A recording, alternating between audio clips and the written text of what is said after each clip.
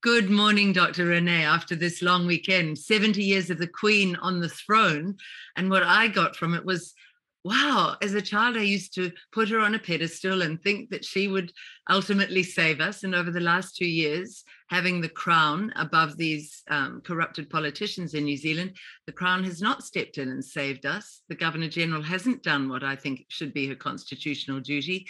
And I was watching the show thinking, it's a good show, but I will never give my power away to any ruler, to any other human who all of us are capable of being corrupted. Not that I'm saying the Queen is, but she's certainly ineffectual from my perspective. So it wasn't this great celebration of an incredible ruler, but it was just a good show. What did you think of the Queen's Jubilee or whatever it was? I didn't see much of it, I must say. And I always have a bit of ambivalent because I was born under Queen Wilhelmina in Holland. She was a queen in exile, and Churchill named her the strongest man he'd ever met. She had every day during the war on the BBC, there was Radio Orange, I think, for half an hour or something, to really enthuse and empower the people in occupied Holland. People in Holland were not allowed to have a radio.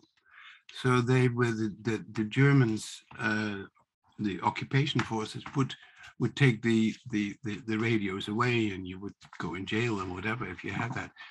But clandestine, of course, they hear that. So the incredible importance of empowering, even if it is officially not allowed, is quite amazing. So that was the first queen. She abdicated in 1948, and then Queen Juliana came. I was 2 years old then, and then that was my queen. That was the queen while I was in Holland, and when I left in 75, she was still the queen, and then later you had Queen Beatrix. In 1980, then I became a New Zealander, and I had to change queens. I was no longer under the Queen of the Netherlands, but under the Queen of New Zealand or the Queen of England. Because to become a citizen, you have to swear allegiance to this monarch. Yes. That's right. So that's a very strange thing. Isn't it?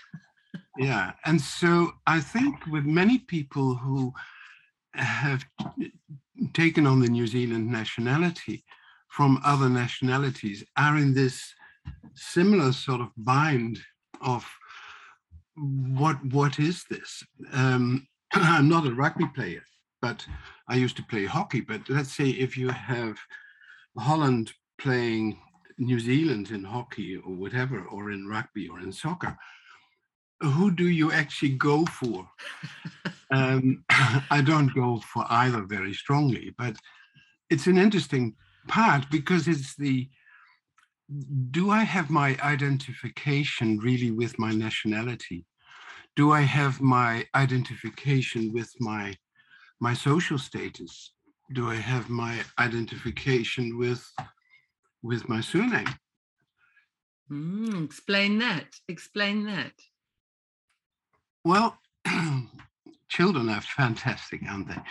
I remember when, he probably wouldn't remember that, but my youngest son, when he was about 12, I was driving the car with him and the traffic light was on red. And he I always shudder when I hear traffic lights in red. I don't know why. It's something about COVID, something about Jacinda. Anyway, it was a normal traffic light and it was a healthy red. Okay. Healthy red. And he said, Dad, what's the essence of life? And what is the essence of life? Wow. And I thought, oh, golly, between red and green is probably maximum of about 45 seconds or a minute or something. And what I blurted out was, I'm not sure. But what I do think it has to do with is to come from my surname, my identification, my people can put me into and recognize me, identify me with, to my surname, to my Christian name, to my first name, the name who I really are, and my own identity. So not my identity socially or background, because that is all past. And the first name, my own name, especially if I'm happy with my name, and I am, is really that is an identification with me, and is future future oriented. We have, for instance, also a family reunion of the Monchy family, is a Huguenot family, and a relatively small family in Holland, and they get together every few years, and they do that. And of course, that is my genetic background. That's where I come from, and identify with. But for me, certainly having immigrated or emigrated away from that means that that is actually, for me, no longer my identity at all. It is more sort of traditional nostalgia, perhaps a bit. And that depends, because for my eldest brother, it was far more important. He was far more strong in family ties. And it's interesting. It's at the key, it's at the core. It's one of the principles at the core of people who are investigating the common law system, because many Kiwis are so disillusioned with Parliament, with the way it's being run, with the corruptions, with the dishonesty towards the people, the lack of service by these public servants, these politicians, to us. They're not serving us, they're serving someone else. So people are starting to say, well, what can I agree to? What do I want to agree to as a citizen? What kind of system? And at the core of the common law system is this idea that you drop that sort of corporatized identity of the surname.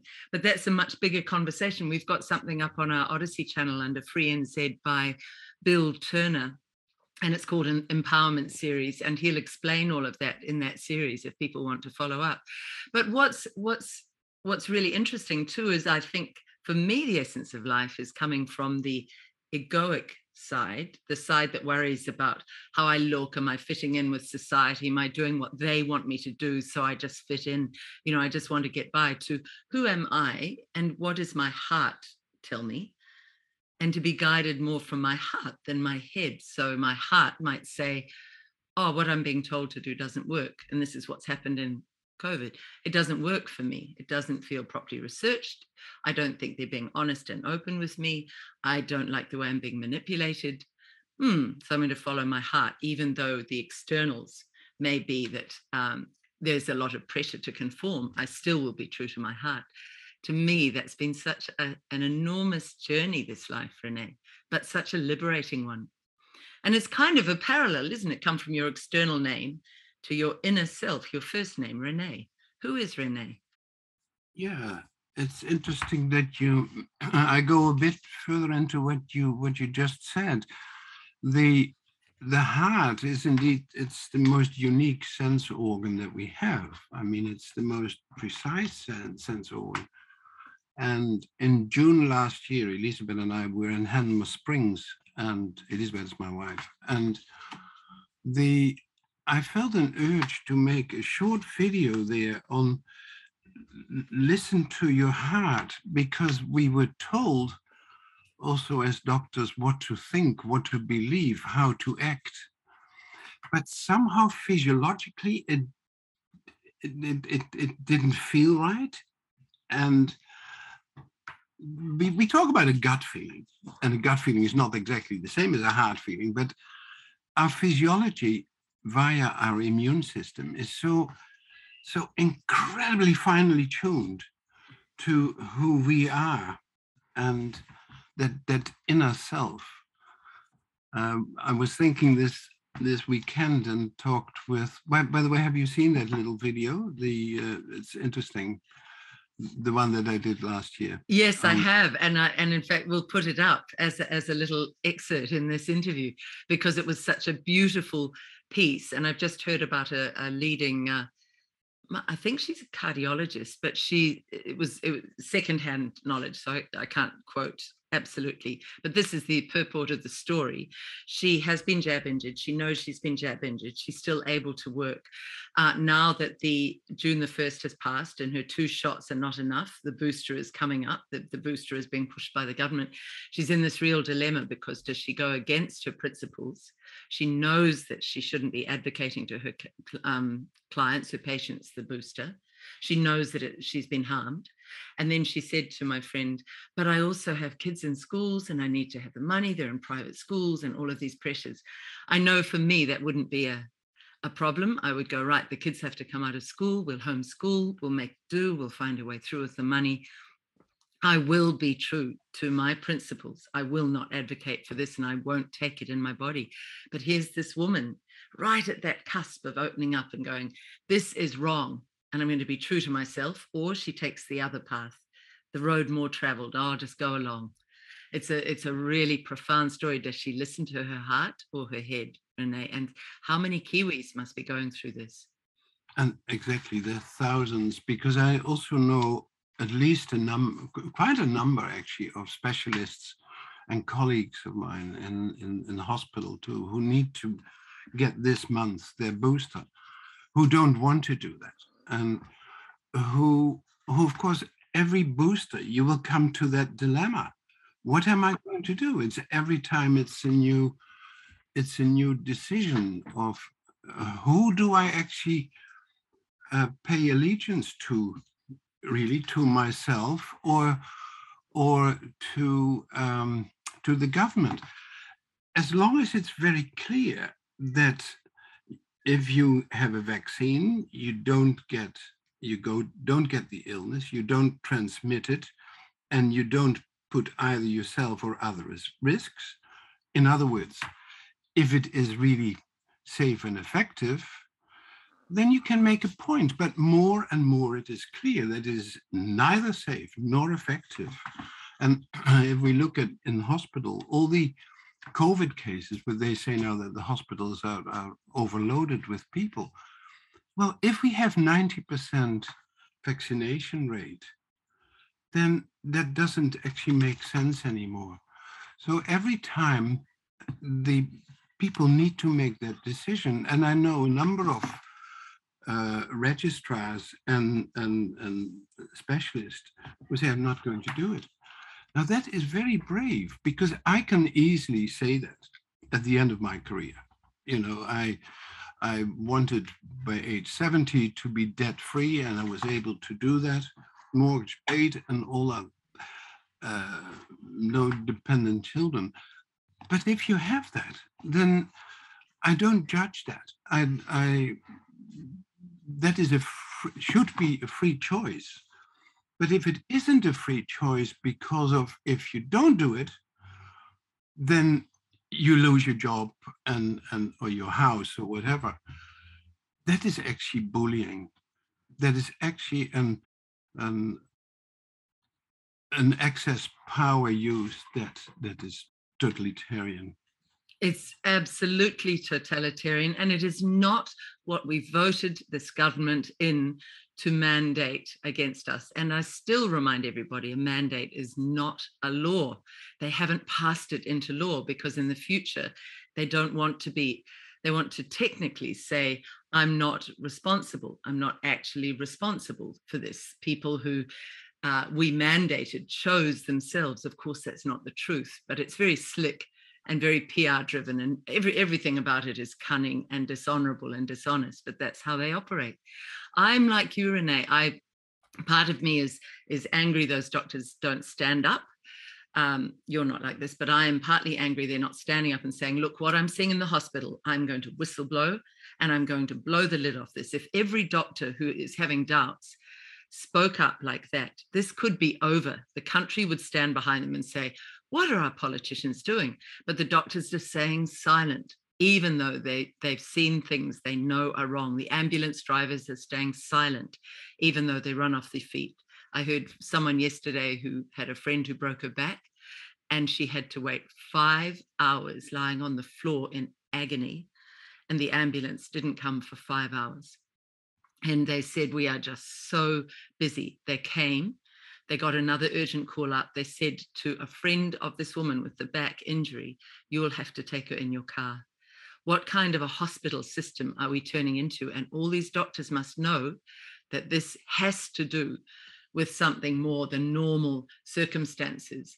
This is very much an occurrence since these jab rollouts. So why are we not asking these questions? How many in hospital are vaccinated with supposed long COVID? How many are unvaccinated? My understanding is most in hospital with what the government is calling long COVID are actually vaccinated. So is long COVID vaccine injury? We have to ask these questions, René, don't we? We have to. Absolutely. And that's, again, this word question and quest, isn't it? And that has to do with truth, and has to do with awareness, has to do with courage, has to do with risk. And the life is risky. And so we need to live with ourselves. But that's the situation. And I don't want to stay by that, to dwell on that, because I know that, and I've been through that myself. As you know, I've been mandated out of my job at the hospital, and that's fine. Actually, I feel, and that is interesting that I've heard from so many other people, once you are actually going through that and being able to live your truth, I feel much freer than I actually felt before.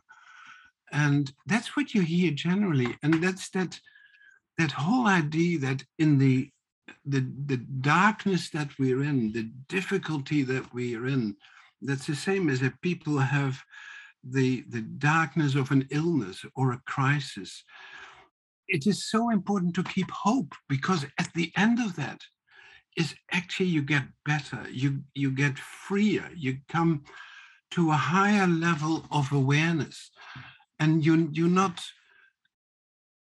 stuck with a fear of what people tell you how to think. You know, the interesting thing, Galileo in 1615, you know Galileo, of course, and Galileo, he had found, and on purely scientific grounds, with his own telescope, that actually the Earth turns around the sun and not the other way around, which the Inquisition and the authorities held at that time, the Ptolemean worldview, etc. And so he said, look, I can prove that. And the Inquisition said, no, you have to recant that notion that is so. And just the authority at that time was the church. And they said, how dare anybody question what the church is saying? And we've got, instead of religion now, we've got scientism, which is how dare you question the science that Ardern talks about. The science is it's exact. But anyway, that's an aside. Similar parallel. It's something that would be good to talk about, and we can do that. So Galileo then said, he recanted, but quietly he said, "Eppur se muove," meaning, and yet it turns. That was an interesting.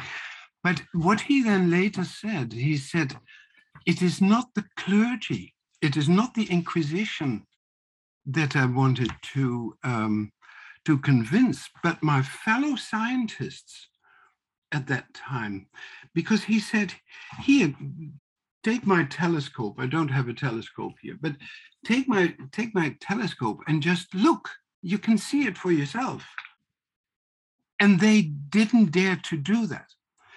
And he told that, or it's in his biography, that they didn't do that out of fear for the Inquisition. So in other words, they realized that what he said was the truth.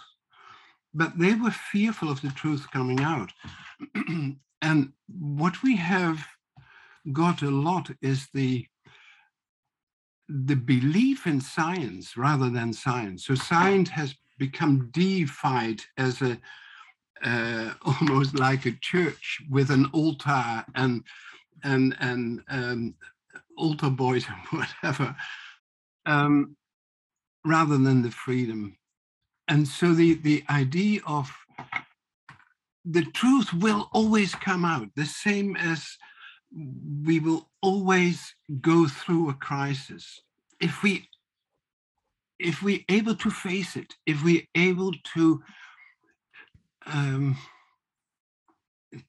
to look at I am, it's not for nothing that I write this letter I, for this is my path, this is my immune system, interestingly starting with an I as well.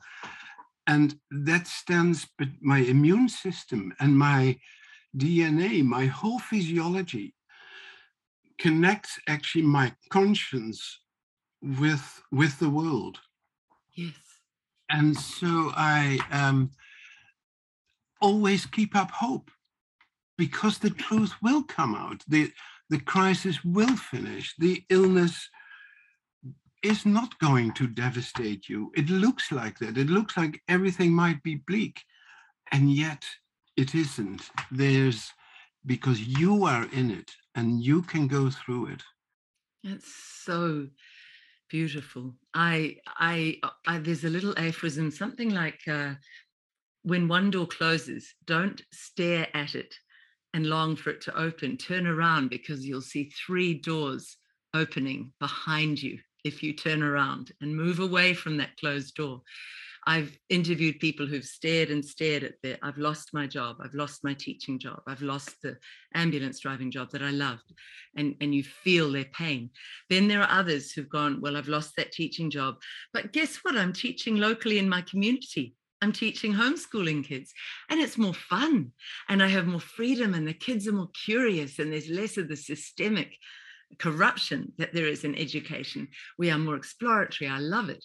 So you turn around and you walk the other way, and you'll find doors opening. I love that image. Yeah, it's true. And of course, the before the sun comes up in the morning is actually the coldest time and is the darkest night. So just to look through that, just to hold on. Dag Hammarskjöld, the ex-Secretary General of the United Nations, wrote this. He was a poet. He died. He was shot down over Congo in the 1960s, and he wrote actually a poem the day before he died, and that was called "Tired and Lonely." And that says you feel, and I can't remember it entirely, but tired and lonely. You feel the meltwater trickling down the rocks, and you're holding on with you for dear life, and yet don't give up. This is your time. And yeah, I see it very much like that. Gosh, René, I'm going to look up that poem, and how incredible to have a poet heading the UN, compared with the tawdry, bought-out people that we have now heading the UN, who are acolytes of Gates and all of these others. The world has come it's come from a place that had real sparks of enlightenment, where we had poets heading, an organization that was meant to be a visionary organization, to these these people who, again, getting back to our theme, it's very hard to look up to the people in authority around the world at the moment, even in our own country, to say, oh, we've got trustworthy, good people who are worthy of trust. No, I don't do that. But I wanted to move a little bit into your area, Tauranga, where there's this by-election coming up, and the choice, the buffet of nominees that you have in Tauranga. What are you feeling when you go to local meetings and think, I must participate in this by-election? Who will I vote for? Not that I'm asking who you'll vote for, but what are you feeling about the standard of the candidates you're seeing, René?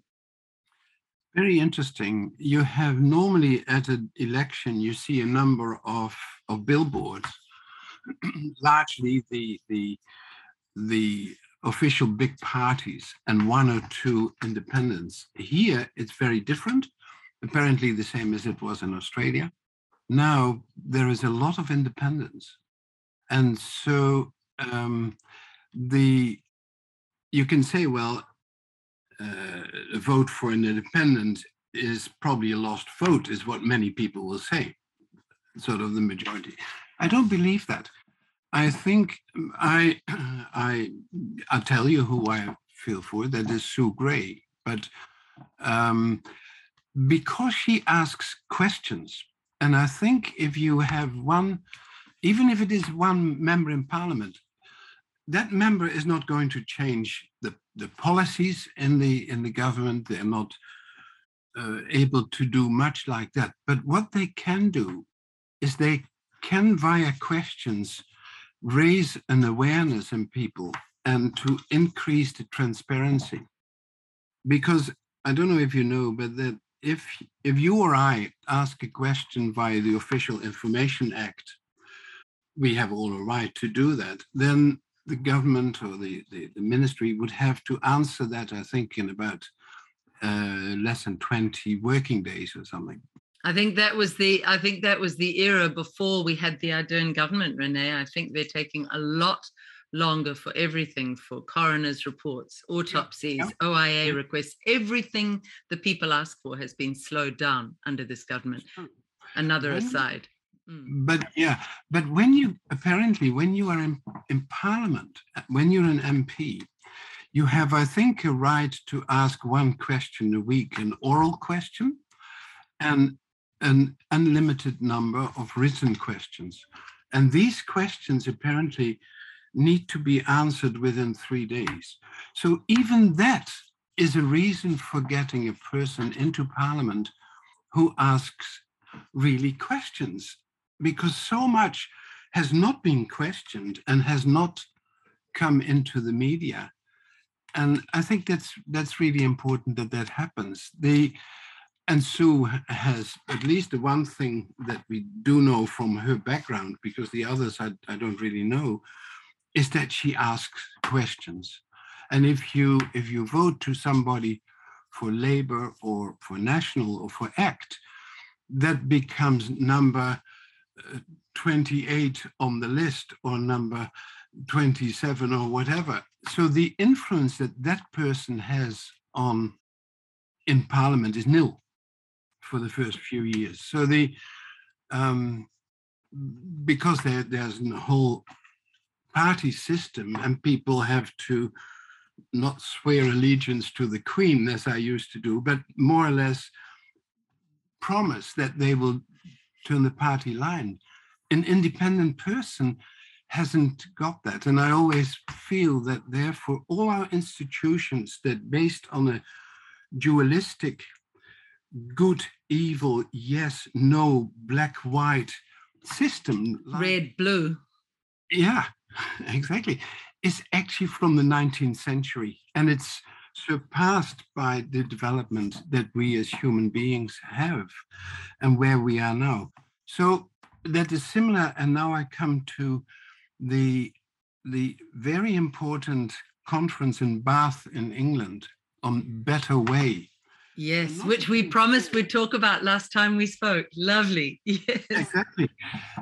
Because I don't believe that standing by the situation how it is or how it's developed is actually all that useful.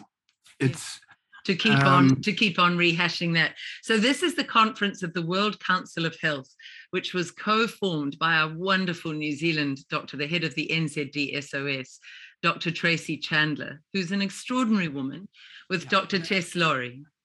Yeah, there's no head of NZD-SOS.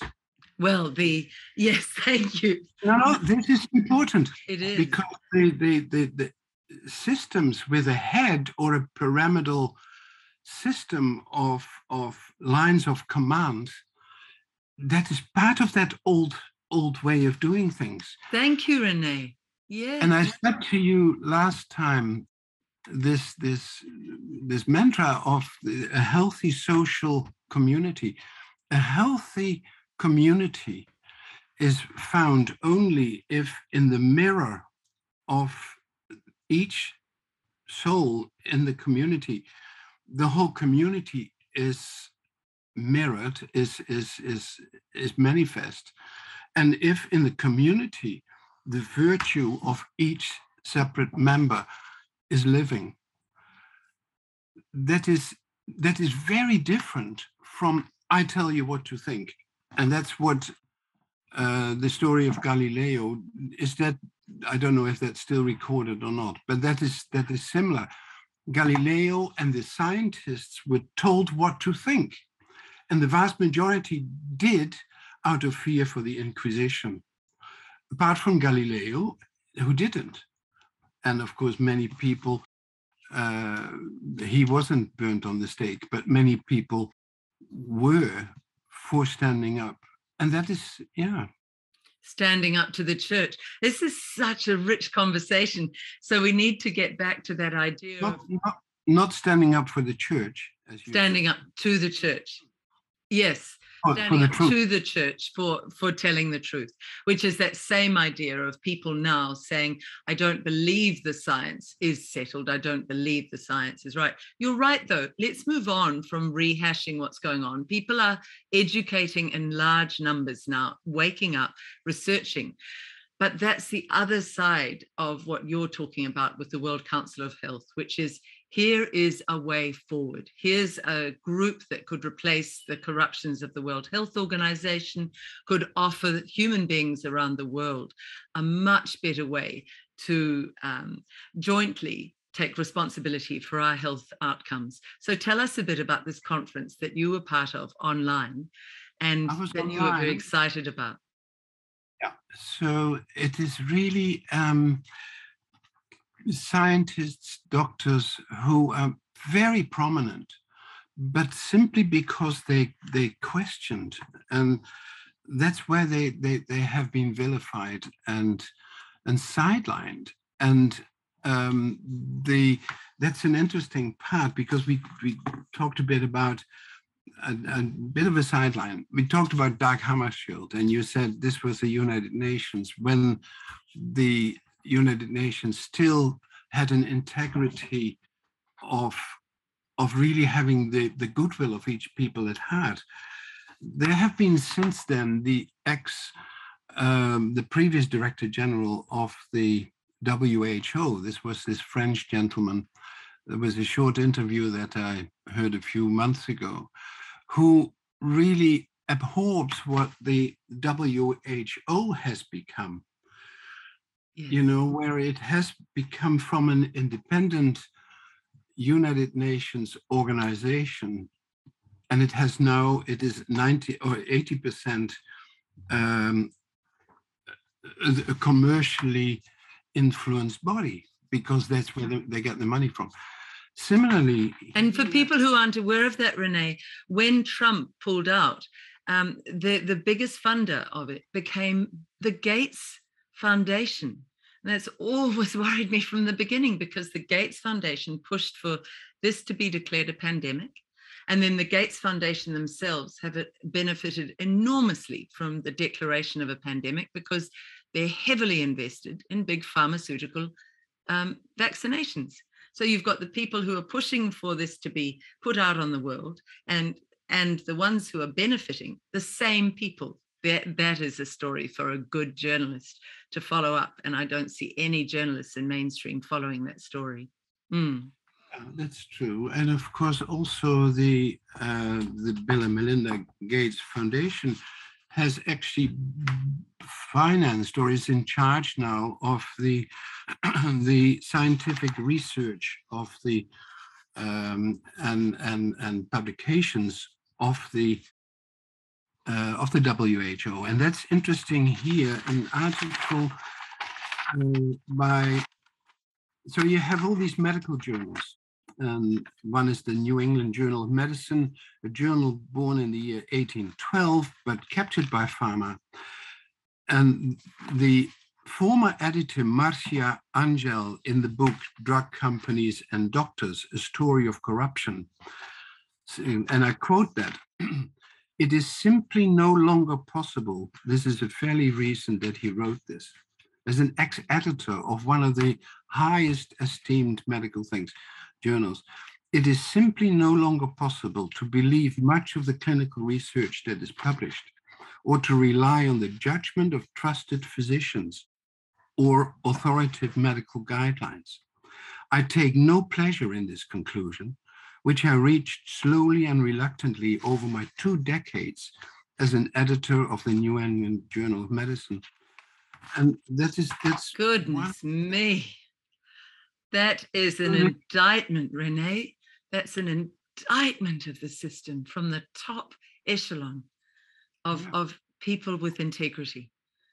And so also the what is being published and who publishes and why is it not published? And then the whole writing of articles. In the first place, the research is funded usually by industry because other institutions simply don't have the money to do that. And so there is a big influence in that. And the sponsor, let's say the pharmaceutical industry on a particular drug or something, actually owns the data, and they are able to have their statisticians, etc., work in that. And then there are lots of articles, and that's more and more also in this same article of this ex-editor, that many articles are being ghost written and have the name of authorities as part of the authors. And then you have the newest thing, and that came very clear, for instance, in the ivermectin study and others, that actually what is in the data, what the data say, is not reflected in the summary. So the summary is something very different. And that has never happened in science before. And scientists and doctors have so much to read. So usually they read the summary. And so if the summary is no longer really reflecting what the results of your research show, then you have a big problem. And so the whole of that, and this is just one sideline. And so the question was asked of how to reclaim science. You know, if science is, if I can't rely on publications and research anymore because it is used for political, commercial ends, how can I reclaim science? And this well-known scientist, he said, actually, you can't reclaim science. You simply, what you can do, you can try to rebuild it. Similar as with all the systems that have become wrong or corrupted or over-influenced by profit parts or commercialism, you need to make a parallel system, because you can spend a lot of time and effort to try to change it, and bringing back to, I think, if you would get Sue in Parliament, she at least questions and will make clear where wrong things have happened. But of course, that won't change essentially the thing. But just like if people are no longer able to get proper healthcare, then we need to think about a different healthcare system, an alternative healthcare system. And that's where I said, we are thinking about that here in Tauranga, and there's a group working on that. And what you see in the people that you work with then, they are so free and far more happy, and real professionals who love their work and want to work from that to help their fellow human being.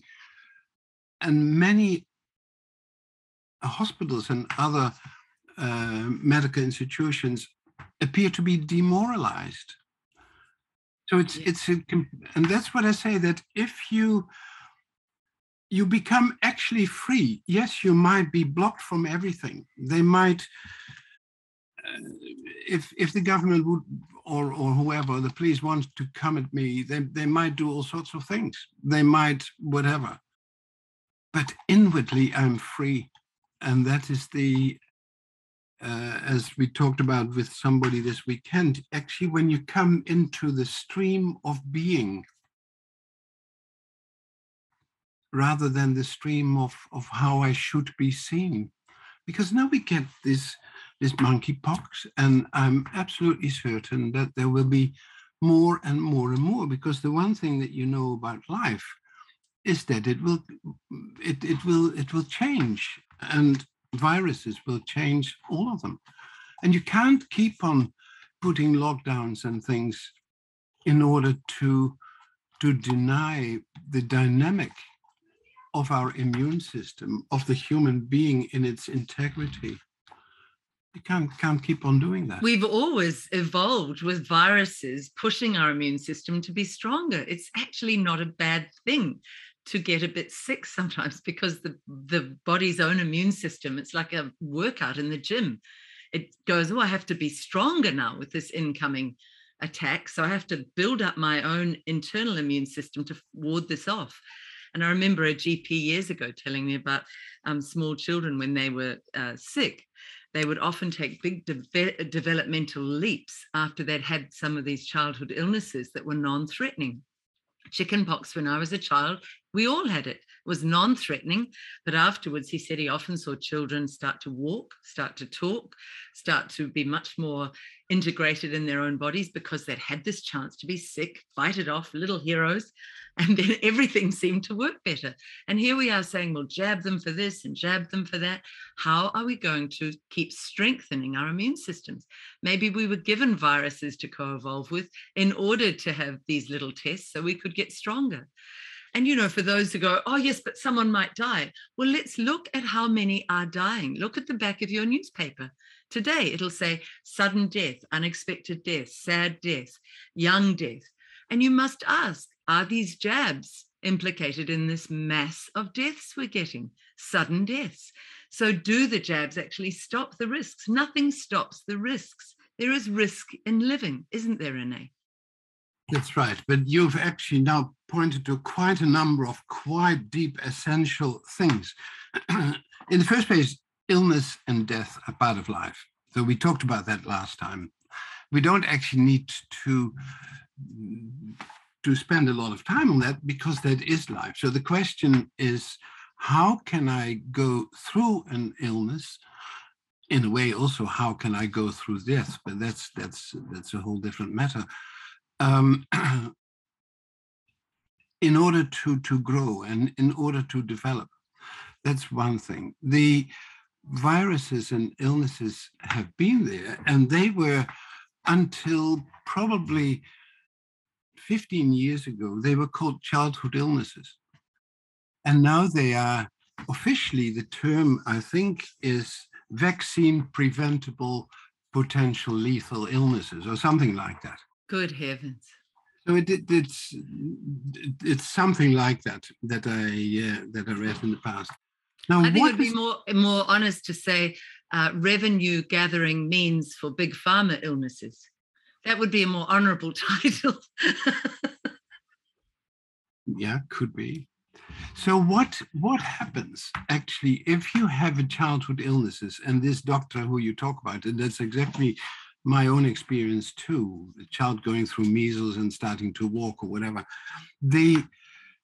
We have the hereditary body, the body largely from my mother.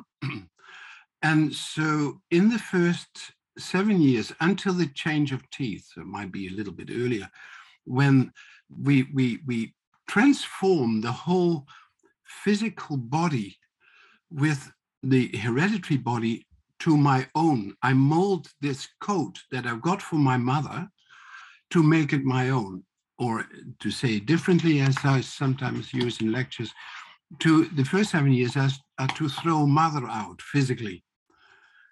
And so to to build my own identity in my physical body. Now, that always goes with a fever. And fever is the element of fire, the element of identity, of enthusiasm in emotional sense, of I being really myself. Now, that means that it is a struggle. Just like you said, life is a struggle. Life is a risk. We know that. We don't actually, in the book, The Road Less Traveled, the very first sentence is, life is risky. We know that in all cultures, so don't spend any time on that. It is that. How do we deal with that? So the child goes through that and gets ill, gets sick, gets a fever. A fever being an enhancement of the immune system that is building itself to overcome this particular virus or bacterium. Not because that virus or bacterium is so bad, but in order to overcome that.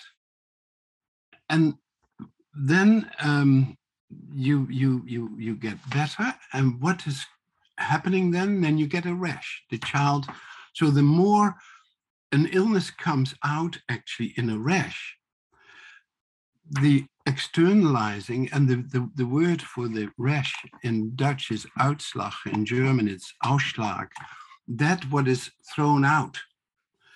So once you externalize that and help the child through a fever, don't be essentially afraid for an increased temperature.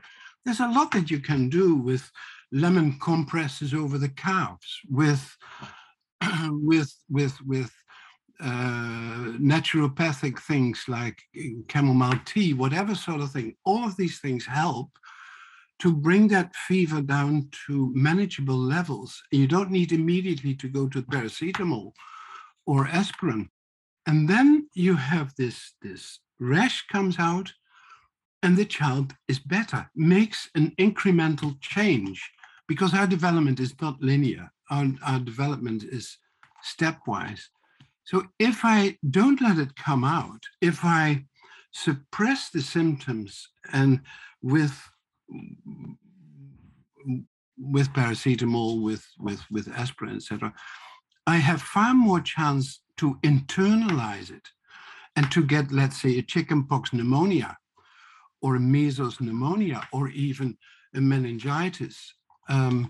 So childhood illnesses are certainly illnesses that need a lot of care, and you need to do it well.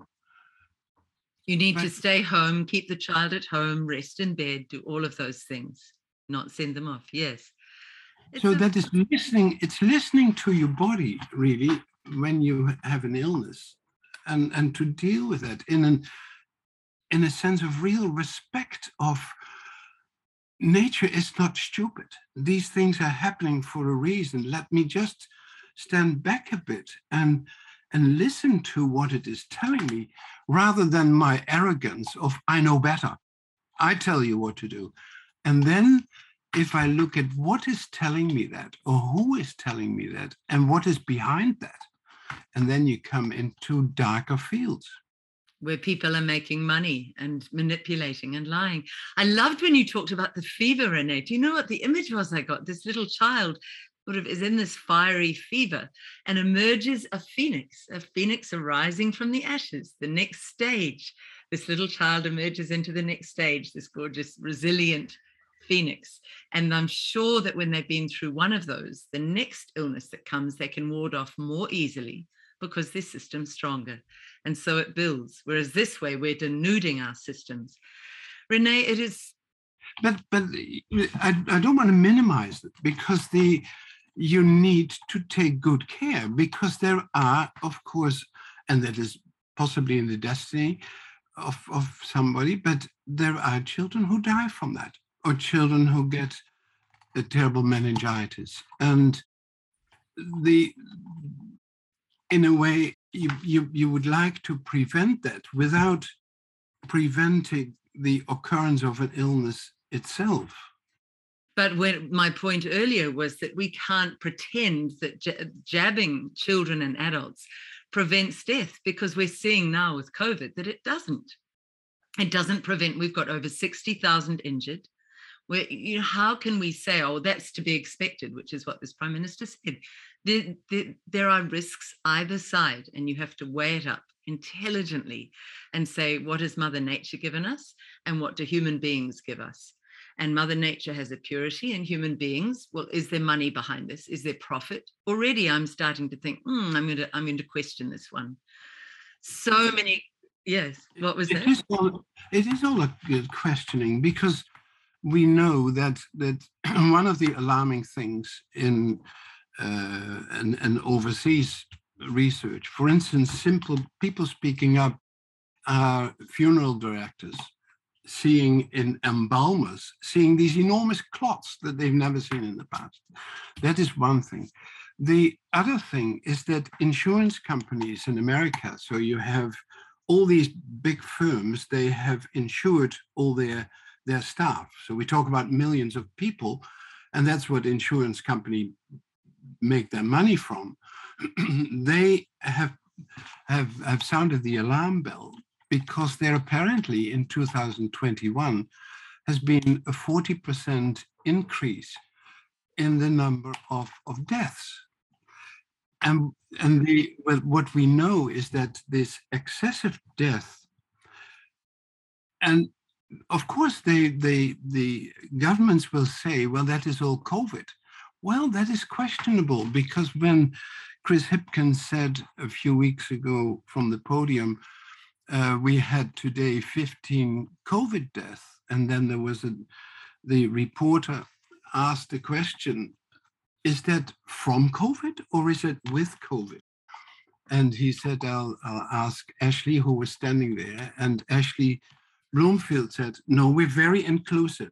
So if that person has a positive test, then it is a COVID death. So that is the one thing. On the other hand, if we have, as I heard... so I'll just say there, for people who haven't quite taken that point, someone who had a bullet wound and died from that, but they were identified as having also COVID at the same time. That was recorded as a COVID death. That correct. Is how ludicrously dishonorable and dishonest it has become. Yes.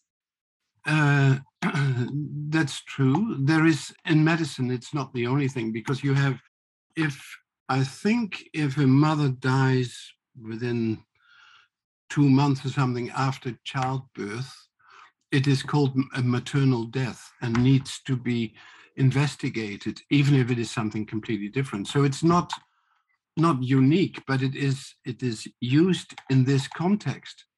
And then I heard Guy Hatchett, he spoke, he's a statistician, or was, the government doesn't like him, but he has, he said this year there have been, I think, 2,200 excess deaths already over the normal period. And they found that in America and in other countries too. Now, the death rate is actually a fairly stable statistics. And if you have 2,200 extra deaths in New Zealand, just in this year, where we say 90% of the people have been vaccinated, then you think, at least you need to ask a question. What are these extra deaths? René, we're going to leave it there today with this beautiful question hanging, and the quest of everybody listening is to investigate that. And then next week, we'll continue with the World Council of Health, which, because it's so rich talking to you, there are so many ways we can go. We have to take 2 or 3 weeks to get to that World Council of Health meeting in Bath, because you are one of the most extraordinary interviewees, Dr. René. You just offer so much, and Kiwis are loving it when we talk to you, loving it. We need to keep up hope. We really always keep hope that we can work towards a better future, and a future of honesty and truth. Oh, I love talking to you. I'll talk to you next week. Thank you. Thank you. Bye. Bye. Bye.